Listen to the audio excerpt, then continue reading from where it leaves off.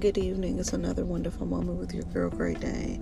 And on this moment this evening, I am going to talk about my granny. Today, August 13, 2019, they saw fit to call her home. So this is nothing more but a letter to my grandmother. Because if I had the opportunity to talk to her today, again, I would tell her, Granny, I love you.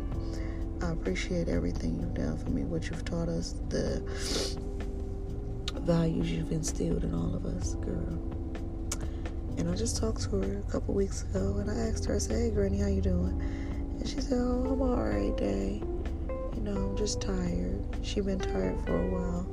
So, it was time for my girl to go. But I say this to say that I love the ones you have, cherish them, and treat them well. I've only ever had one grandmother.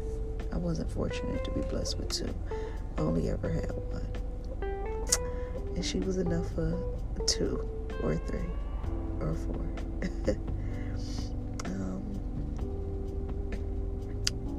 I'm mourning for my whole entire family, as well as we mourn together. My granny would never want us to be sitting around sad and crying and upset. And I would just keep on being her to a certain extent. Her birthday is the day before mine.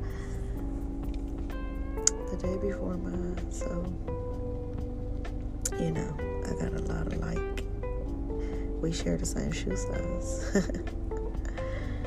But yeah, Granny, I love you. I know you up there smiling, looking all good, girl. They probably bust your finger waves out as soon as you got up there. You told them what you like, didn't you? Yeah, you told them what you like. Oh, man. It's been another moment with your girl, Great Day. Bless her.